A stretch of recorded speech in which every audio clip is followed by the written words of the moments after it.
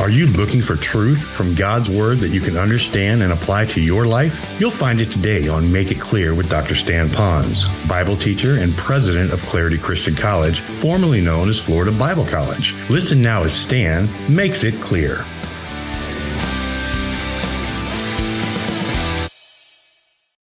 If you recall, last week we spent most of our time talking about how to respond to the will of God in your life when things don't go well.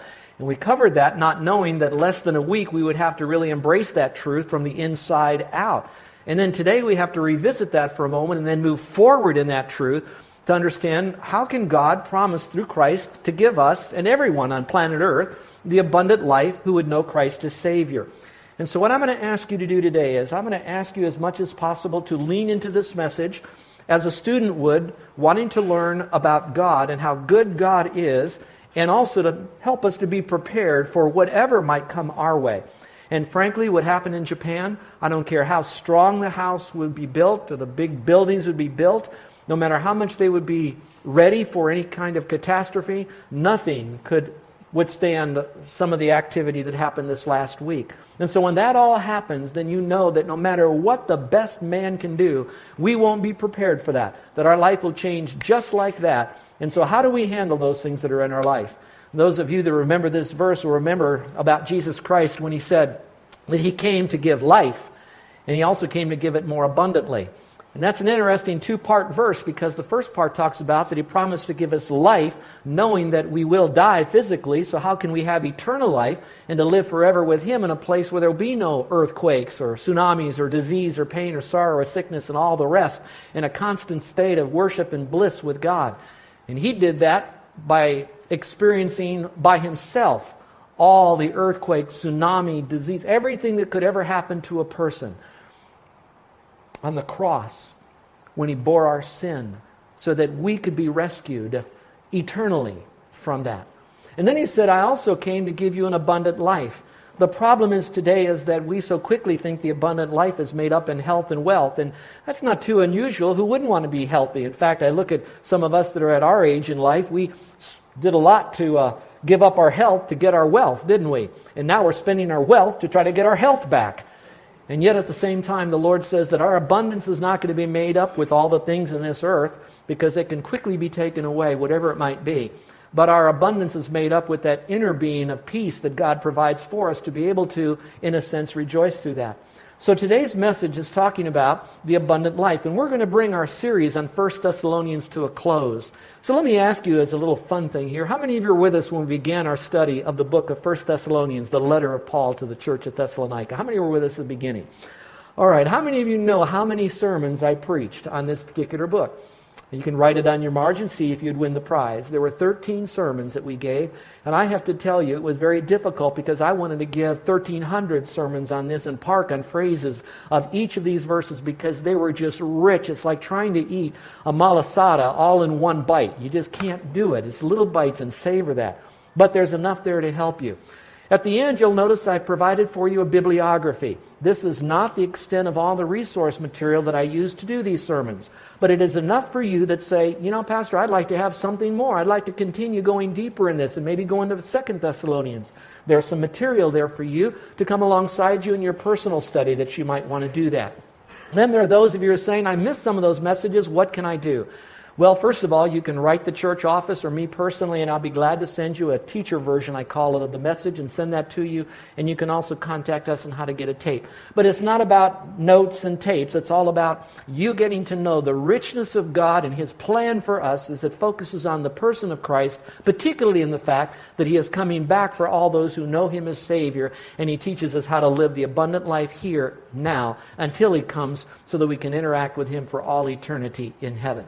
Well, we're really covering this abundant life with just 3 mountaintop truths. We could cover a lot, but I've just selected 3 from this passage. We're going to be talking about, again, a little bit of review, which would be God's will for us. We're going to talk about God's word to us, and then we're going to talk about God's work in us. Now, these 3 mountain peaks also come with 7 basic principles. So we have 3 truths and 7 principles. So if you'll allow me for just a moment, because we have guests here, and we love our guests as much as we love others, we want them to be a part of where we are in this journey. So let's look at God's will for us here. Here's what it says. It says, rejoice always, pray without ceasing, in everything give thanks, for this is the will of God in Christ Jesus for you. Now, if you just read that, that's a great deal of comfort, but it's a tremendous challenge for us when we're facing things like what went on in Japan. And some of you have your own earthquakes and tsunamis going on right now. How do I know that? After I preached this sermon last Sunday, I was just standing here in the front. I didn't even make it to the lanai when one lady came up with tears streaming down her face saying, God spoke to me this morning through your message.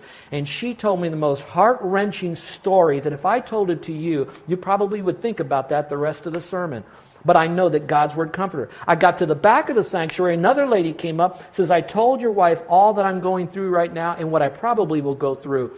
But that message spoke to me because no matter what I'm going through, I know that I can rejoice, that I can give thanks, and I can pray. And so God's Word can really help you. Now, those of you that are on the front end of this journey and you're saying, how can you rejoice always and pray unceasingly and give thanks for everything when you're going through all of this? Well, frankly, folks, I have to tell you that it is tough. Now, it's not tough because I live in Hawaii. I live way up the hill, so when the tsunami was coming, I could watch what is happening to the rest of the island. But at the same time, I have to tell you, it would be much tougher for me if I was going through what they're going through in Japan. So how could I make it? I might be able to psych myself up. I might be able to grab some wonderful humanistic saying by some great religious leaders, and you can fill in the blank who that might be. And frankly, those sayings and those little things that I can come up with on myself would probably help me. For a day maybe, a week maybe, but would not sustain me through the cataclysmic tragedy that went on. The only person that can help me to be able to deal with this in some measure when I cannot understand it, nor will ever be able to understand it, is when I have beating within my chest the Spirit of God next to my heart telling me that I can rejoice through all of this. So it takes for us to have a rock solid, watch this now, accurate understanding of the sovereignty, more than that, the entire nature and essence of God, for us to be able then, in some measure, to rejoice always, even in the midst of this suffering. Now, folks, let me pause for a moment. Besides the friends and family members that you know who have friends and family members that have been impacted forever by this tremendous event, I want you to know that that is still going to affect us. We don't have to live too much under a rock to know that our economics is going to be affected by this through tourism. Our world is going to be shaken probably first before it will as it reverberates around the rest of the world. And when it does, we need to rejoice always, pray unceasingly, and give thanks in everything. But it requires for us to have a good, solid knowledge of God. So if you're on this side and you're really struggling with this and you want to get angry at all of this, I want to wrap my arm around you and say, I understand. It's tough for me too. But at the same time, I'm not going to sit in your misery with you. I would like to tell you that what gets me through this is because God has shown me who He is, often what His greater purpose is, not His present purpose, but greater purpose is, through His book here. And what I'm going to ask you to do, whether you do it through the sermons or you sit down with a person of the same sex and get into the Word and get into some theology, let me encourage you to do it. Because there is a way to settle that earthquake of fear and anxiety and uncertainty in your own heart as it's ministered to by the Spirit of God through the Word of God. So, first we know God's will for us is to rejoice always. It also says to pray unceasingly.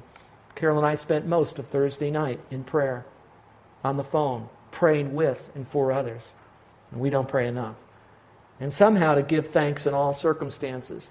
And maybe, just maybe, the thankfulness that we give to the Lord for this, when it says, in all circumstances, and then it says, for this is the will of God, it's not so much that circumstance, listen, might be something we'll ever understand in the will of God, but maybe the higher truth is that we're to give thanks, and the giving of thanks in all things is the will of God. And we can do that much, can't we? And I pray so. And then we ended last sermon by God's Word to us by talking about the Spirit of God. It talked about not quenching the Spirit. You see, the Spirit wants to bring God's Word to us when we have all sorts of things in our life. To instruct us, to remind us, to empower us, all of that. But if in the desire for us to go forward, we want the best of God, but we at the same time embrace the philosophy of the world, and we embrace the lifestyle of the world, what happens then is that the Spirit who is wanting to bring us the power and the understanding, the ability to rejoice and do all of these things is being quenched. Doesn't mean that He leaves, but it means that that fire is not there to help us to get through times like this. So maybe some of you, you're struggling with this now, and because you're struggling so much with God and God is trying to help you along in this, it could be that your spirit is being quenched by some inner choices that you're making. So don't.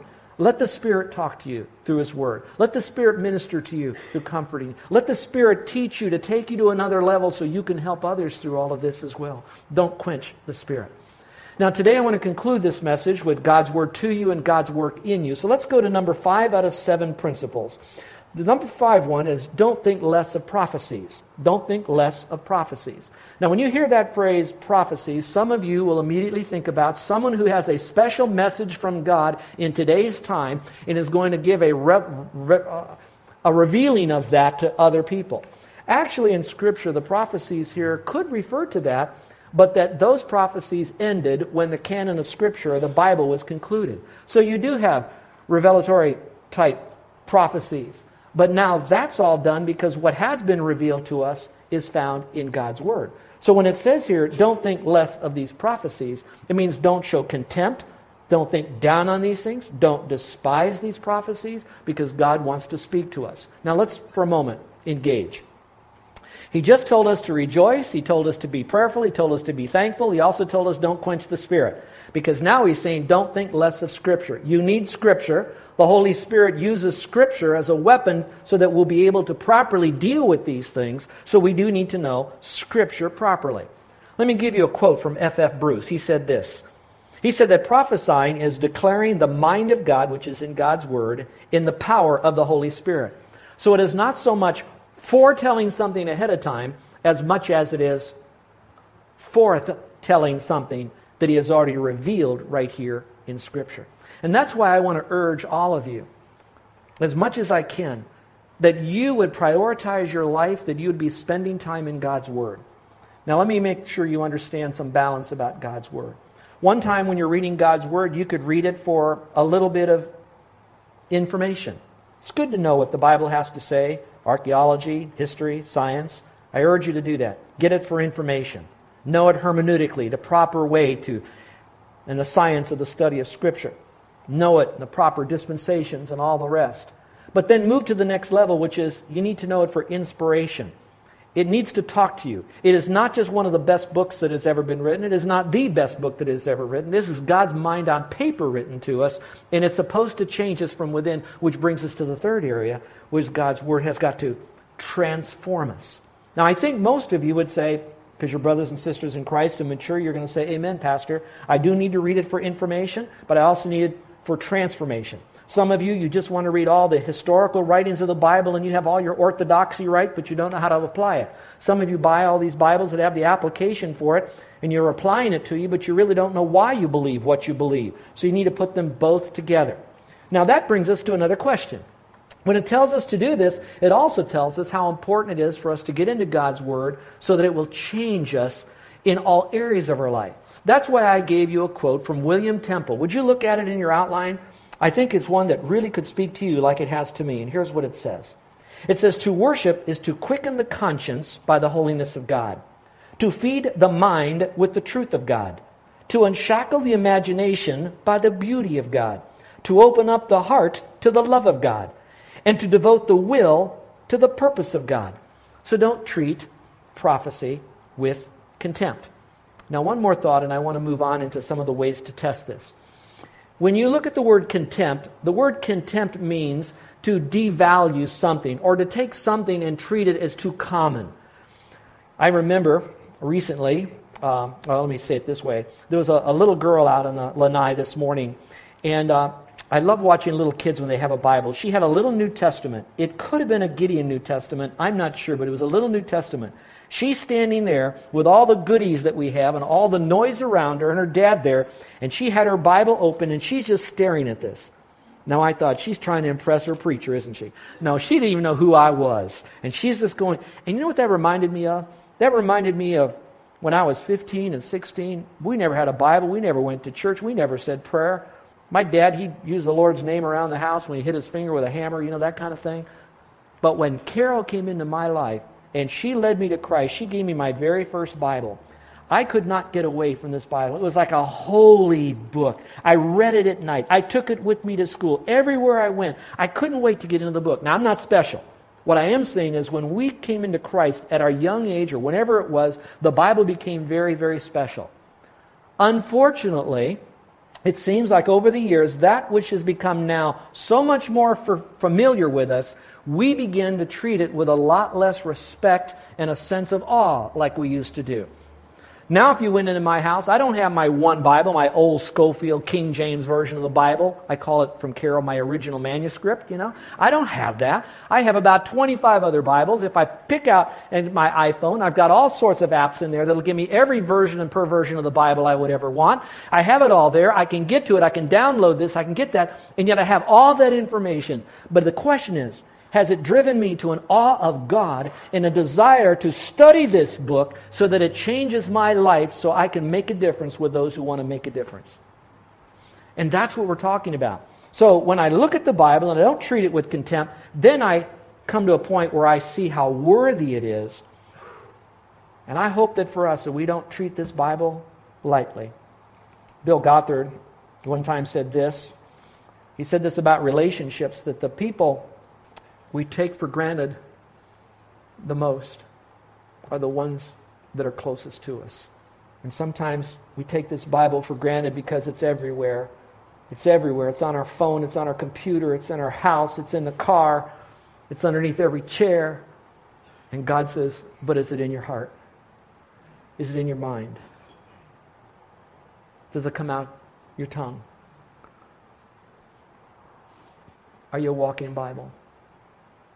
Spurgeon said, if you cut my wrist, I would bleed bibline, the Bible. I hope that would be the case.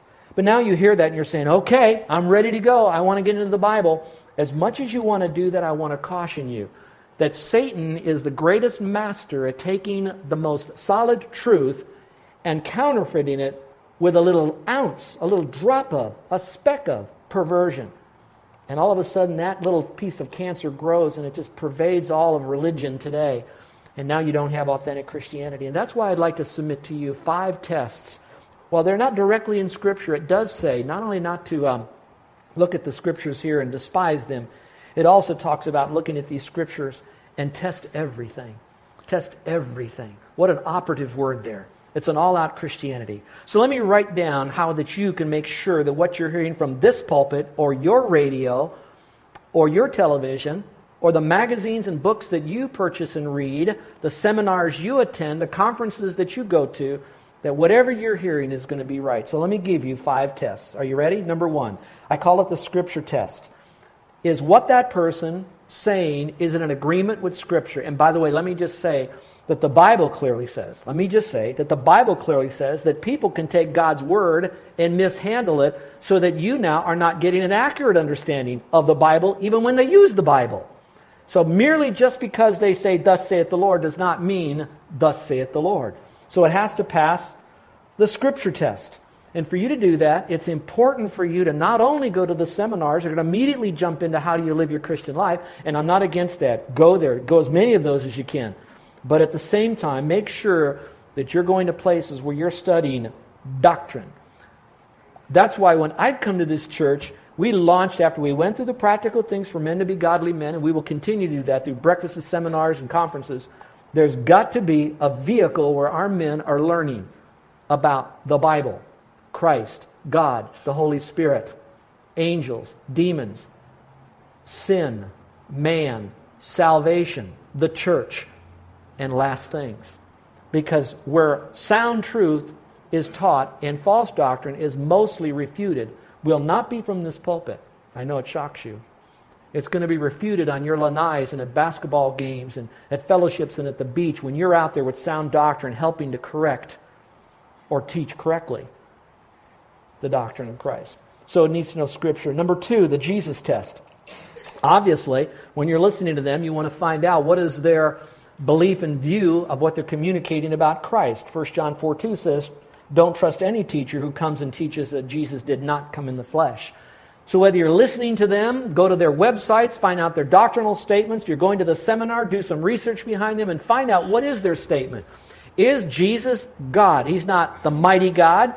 He is as much God as God is God. The men were learning a week ago or so at our doctrine class that God is the only God. He's not just the best God, the good God, the great God, the supreme God. He's the only God. And Jesus Christ is equal to that God, virgin born, death and resurrection for us.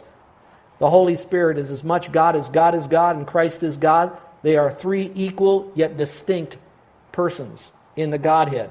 That the Scripture here is inerrant, totally accurate, infallible, totally sufficient. In any other writing that claims itself to be equal from God is less. This is the only truth.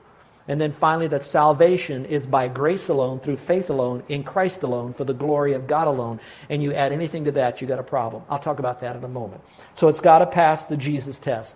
Do they believe that Jesus Christ is God totally? All right? Flesh, God, all in one. The third test is the grace test.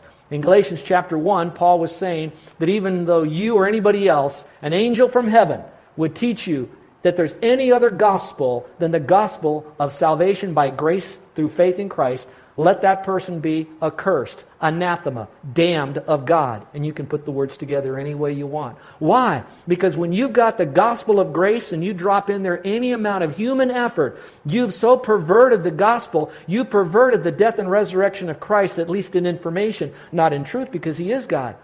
But now you have erected for other people who might embrace that, and they think they're on a heavenly trip. The only problem is they're on a heavenly trip to hell, because that's not the truth. Now think about that for a moment. If you're saying good works is what gets you to heaven, there's no grace in there, it's all of you, all good works, then what you're saying is Jesus never did need to die. So the whole thing of Jesus is not necessary. It's a farce. If you're saying that going to heaven is by grace through faith, but also you must do something to get saved or to stay saved, then you're saying that what Jesus Christ did was good, but it wasn't good enough. I have to help Him out. He did His part. I got to do my part. You don't have grace then. You have perverted grace. And the only grace is where God says, you don't deserve to go to heaven. You don't deserve your sins forgiven. You don't deserve to have me in a personal relationship together. But I'm going to do that. And I'm going to do it by sending my Son to you. You don't deserve it. He died on the cross, rose again. And if you engage by faith alone, then you are now receiving that grace of God. And so those of you who are our guests today, I really love you. But I want you to know God loves you more, and He proved His love. And that while you were yet sinners, He died for you. Over that verse, you could write the word, that's grace. And the sister word is, that's mercy. It's all put together. So do the grace test with them. It's very important. We're saved by grace, kept by grace, disciplined by grace, and taught by grace. It's all God's grace. The fourth test is the character test. So when you go to seminars and you listen to these guys and you read the books and you hear these people that are teaching, does it pass the character test? Now, I'm going to speak a little bit to this, and I'm speaking about myself. And those of you on the radio, I want you to know, I know what I'm saying. There are people today, for whatever reason, they feel more comfortable with staying home and watching television evangelists, great Bible teachers for themselves on TV, whomever they might be. And I'm not going to identify them, although I'd sure love to give you some of my opinions on some of them, and you can ask me privately, and I will. And remember, opinions are like armpits. We all have them, they all stink, but I'll give you my armpit, like Carol says. Not hers, mine. So anyway, I'll give you that later. But right now, listen to what I'm about to say. It is very easy to be enthralled by a great speaker. Yay. A great communicator, which means a speaker can give you a lot of information, but a communicator reaches into your heart. But what he's speaking to you does not necessarily mean it's accurate. But a great speaker, you go to the seminars, they're great from the distance. You hear them, you follow them like a guru, and you make sure, and you know a little bit about their doctrine, and they may be doctrinally right. I'm not even slamming that part of it. But here's the big question about character. Do they live what they speak? Think about what I'm about to say. You can be a great communicator of truth, and we might be able to receive it, but there is especially power when someone is modeling the message. The great tragedy today is that we don't always see that these guys live what they preach and teach. So now what happens is we're probably as enthralled by it. The better the communicator, the more we'll listen to them. Instead of how true of their life do they live to that message that is doctrinally straight. So let me just encourage you to do the character test Find out a little bit about them.